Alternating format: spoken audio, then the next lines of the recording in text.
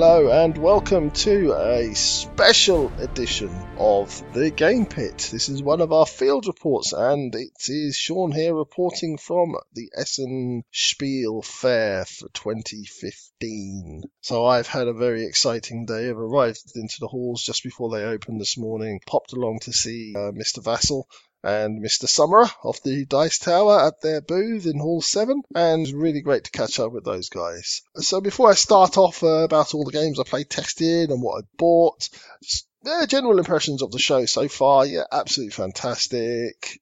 It's always really well organised. If I've got any slight quibbles, it's again, there's not a massive amount of actual gameplay in space. A lot of people just telling you how their game works rather than actually letting you play test, and difficult to get into some places, but I suppose to get everybody in and to do it as they do is difficult. One of the main spaces for play testing, and they've got a huge space, is G3, and funnily enough that was the first place we stopped to have a little play test, and that game was Stinky Business. This is a game where you're essentially scoring points from recycling and getting rid of refuse on the streets of your town. It's a economic game, but a very light game. But the main issue we had with the game was that it seemed to be a little bit luck driven for us. I'll give you an example. There are certain star cards that go into each pile of waste, and these are aluminium cards or things like that that are, for some reason, more highly prized than the recycling stakes. And you're drawing from a random card set. Out of the 10 of these, I managed to get 5 overall, and my wife, who was playing with me, didn't manage to get any. She had specifically set herself up to get these cards. She'd gone in front of me in the order where you select the cards so that she had a better chance of getting the good cards, and she had more cards she was getting into her hand from these waste piles, and she still managed to get 0. Now that's probably quite an unusual thing, but still made us think the luck here really hampered her economy, and I ran away with the game in the end because I got those cards. Simple as that. And those cards, I think they do drive what you're going to do. Whatever you pick up, you tend to go in that direction. I don't think there's a lot of choices. I ran out of choices at the end of the game. But I'm sounding quite negative about this game. I actually really enjoyed it. Just not maybe one for us to buy. I think we both said afterwards we would gladly play it again if somebody else were to buy it, but we're just not going to part with our money on this one just yet. Next up was one we really did enjoy, and we're right on the edge of buying, and that is The Pursuit of Happiness from Artipia Games. If any of you have ever played CV, very similar. You're going to go through your life, you're going to start off as a child and grow old, and you're going to have things like jobs, relationships, you're going to collect things, you're going to go and do pursuits like jogging and such. And all these things lead to elevated stress levels if you have too many jobs on, if you've got too many projects going on, things like that. But it all feeds. It's very thematic, but it's also absolutely hilarious. Some of the in jokes and the silly little cards and the things that you can do are going to lead to, we think, a lot of talking and chuckling around the table. I think it's actually probably at the moment ahead of CV, and I really like CV. I just think CV is a really strong game, but this one really did tickle our fancy, so I wouldn't be surprised if this one finds it into my bag tomorrow. Next up for the playtesting was London After Midnight. This is a little filler game based on the old horror characters of yore. You've got the Jekyll and Hyde and Frankenstein and Dracula and Van Helsing and all these famous characters. It's a really small filler, plays in about 10 minutes or so, maybe 15, and although we had a lot of fun playing it, it was completely inoffensive. It was fairly obvious what the choices were. You start off by drawing a card, and that tells you what team you're playing on, so you can have the monsters or the heroes, and that was cool. So you're trying to get the points for the monsters if you're the monsters, but you're also scoring for yourself as well. As I said, you're lacking any real choice, but then it is a filler. The only major issue I had with it is that the heroes faction seemed quite bland in comparison to this really exciting monsters category with Jekyll and Hyde and Dracula and zombies shuffling around the place. Whereas the heroes faction was like a street urchin and a brave young chap or a brave young fellow or something along those lines. There wasn't a lot of variety. There didn't seem to be in the heroes. But yeah, it was cool. We enjoyed it. Probably not going to buy it, but again, we enjoyed it. Next up is a game we covered, myself and Ronan, a long way back in one of our treasure hunt episodes, and that's Chaos Moz from Mirrorbox Games. This is a bluffing game in space. So what you're going to do is you're going to move around as your alien culture from planet to planet, and each planet has a little envelope which will contain a load of equipment and various things inside it. So when you get to the planet, you open up this envelope and people can have left traps for you. Something might explode and send you back, reeling back to your own planet.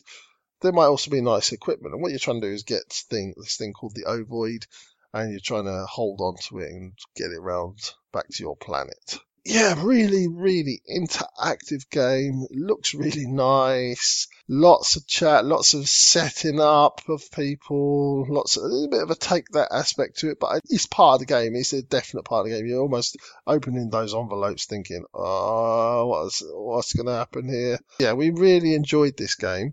Only issue for us, because we play a lot of two players, is I don't think it will work as a two-player game. There are some variants that come with it, like a capture the flag variant, for instance.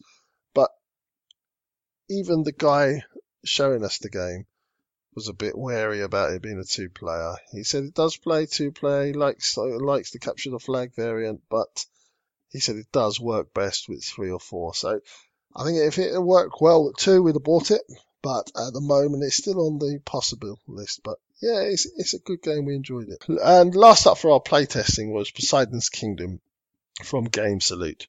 This is a sort of cutesy-looking sea life game where you're trying to help your particular sea creature to escape the clutches of whatever they're escaping. There's a dice involved here, but the main thing about this game is what it looks like.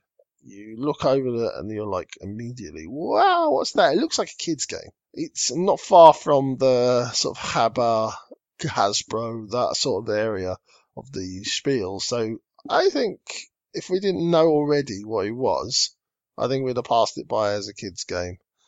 And there is a little bit more depth to it than that. There is a little bit of strategy going on, a little bit of planning and making sure your creatures don't get eaten by the shark.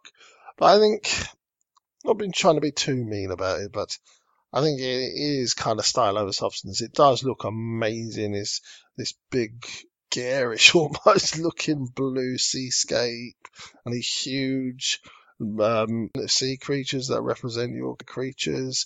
There's this big wave thing at the end that holds the dice and you score point from that. But again, apart from holding the dice, and it didn't seem like it needed to be so in your face, this game. That's me saying that. God knows what Ronan will think of it. It was fun. It was decent. Probably a little bit more in depth than I thought it was going to be from the look of it. But yeah, probably not something I'm looking to buy. So next on, what did I buy?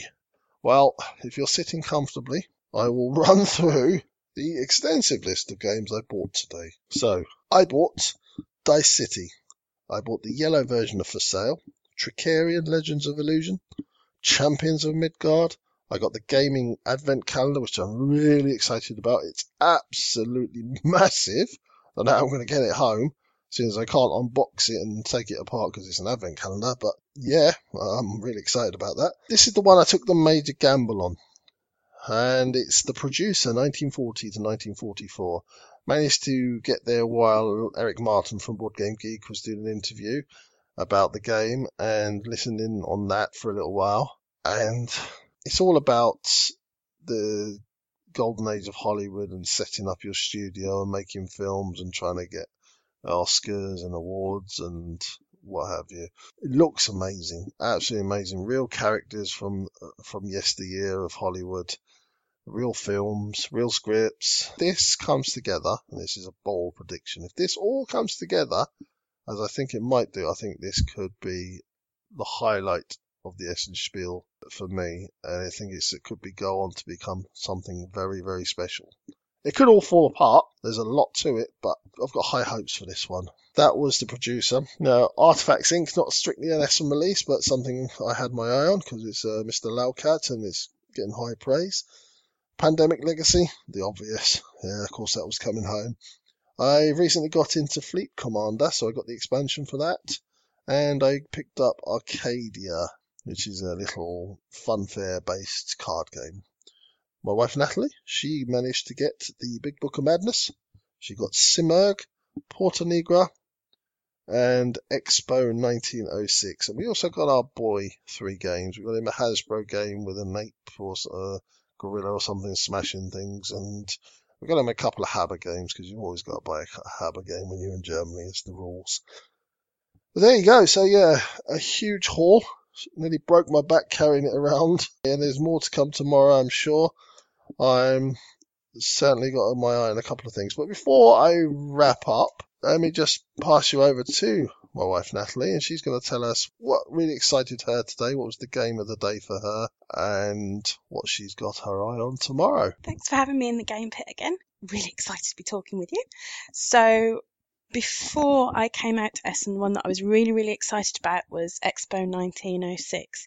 And then yesterday we got into Essen a little bit early. We got into the hotel room and we did what all good geek fans do. We watched the live stream, and on the live stream I saw a demonstration of Simag, and that was when I started to get really excited about that game, and that's the one that I really wanted to pick up today, so I'm extremely happy that I managed to do so. It had nothing to do with the fact that I threatened violence on my husband if I didn't manage to get it, so we made sure that we got that today.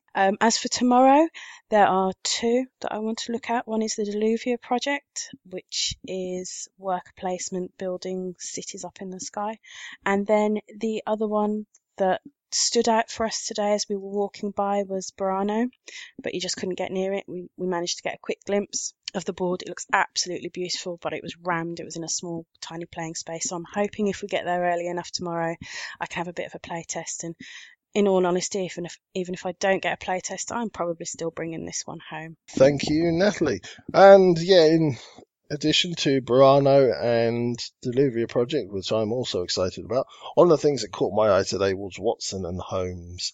I managed to listen over the shoulder of somebody getting an explanation. It sounds really interesting, and I am super excited to give this one a go tomorrow.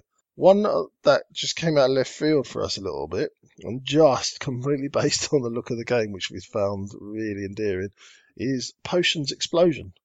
Not sure quite what it's all about. There's a really cool box, marbles and little potion things. I think that you're trying to make potions or something along those lines. But we're going to give that one a go. It looks really nice, so we're going to give it a go for sure. Rush and Bash. I spent a lot of my youth playing Super Mario Kart, so this one kind of reminds me of that. It seems like it's something where you're racing around, dropping traps and trying to knock each other off the track. And it looks a lot of fun. Whether it turns out that way, we'll see, but I'm going to try and give that one a go. And a couple that we covered in our previews, Antarctica, got to the tables there, and it was just absolutely mobbed.